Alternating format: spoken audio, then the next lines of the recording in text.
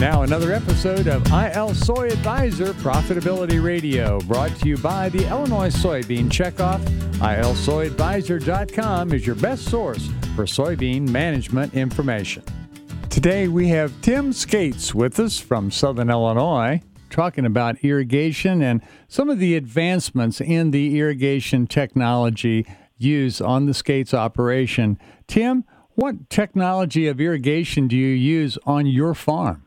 We use center pivot irrigation systems, and we started back in probably 1977 with our first pivot.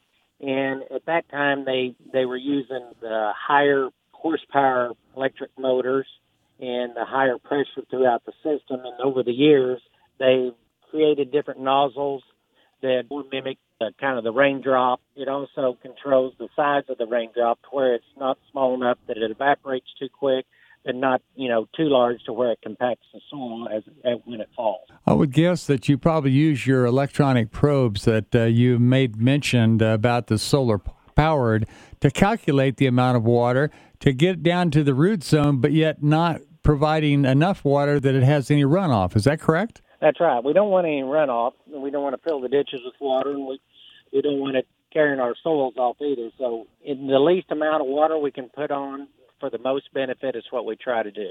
Well, our next topic with Tim Skates is going to be the energy that he uses and needs in order to run a irrigation system. So you stay right with us. We'll be back a little bit later on in time with Tim Skates from Carmi, Illinois, talking about managing the energy and his irrigation system in his soybean production. And remember, soybean management pays. Visit ILSoyAdvisor.com for more recommendations. That's ILSoyAdvisor.com, funded by your Soybean Checkoff.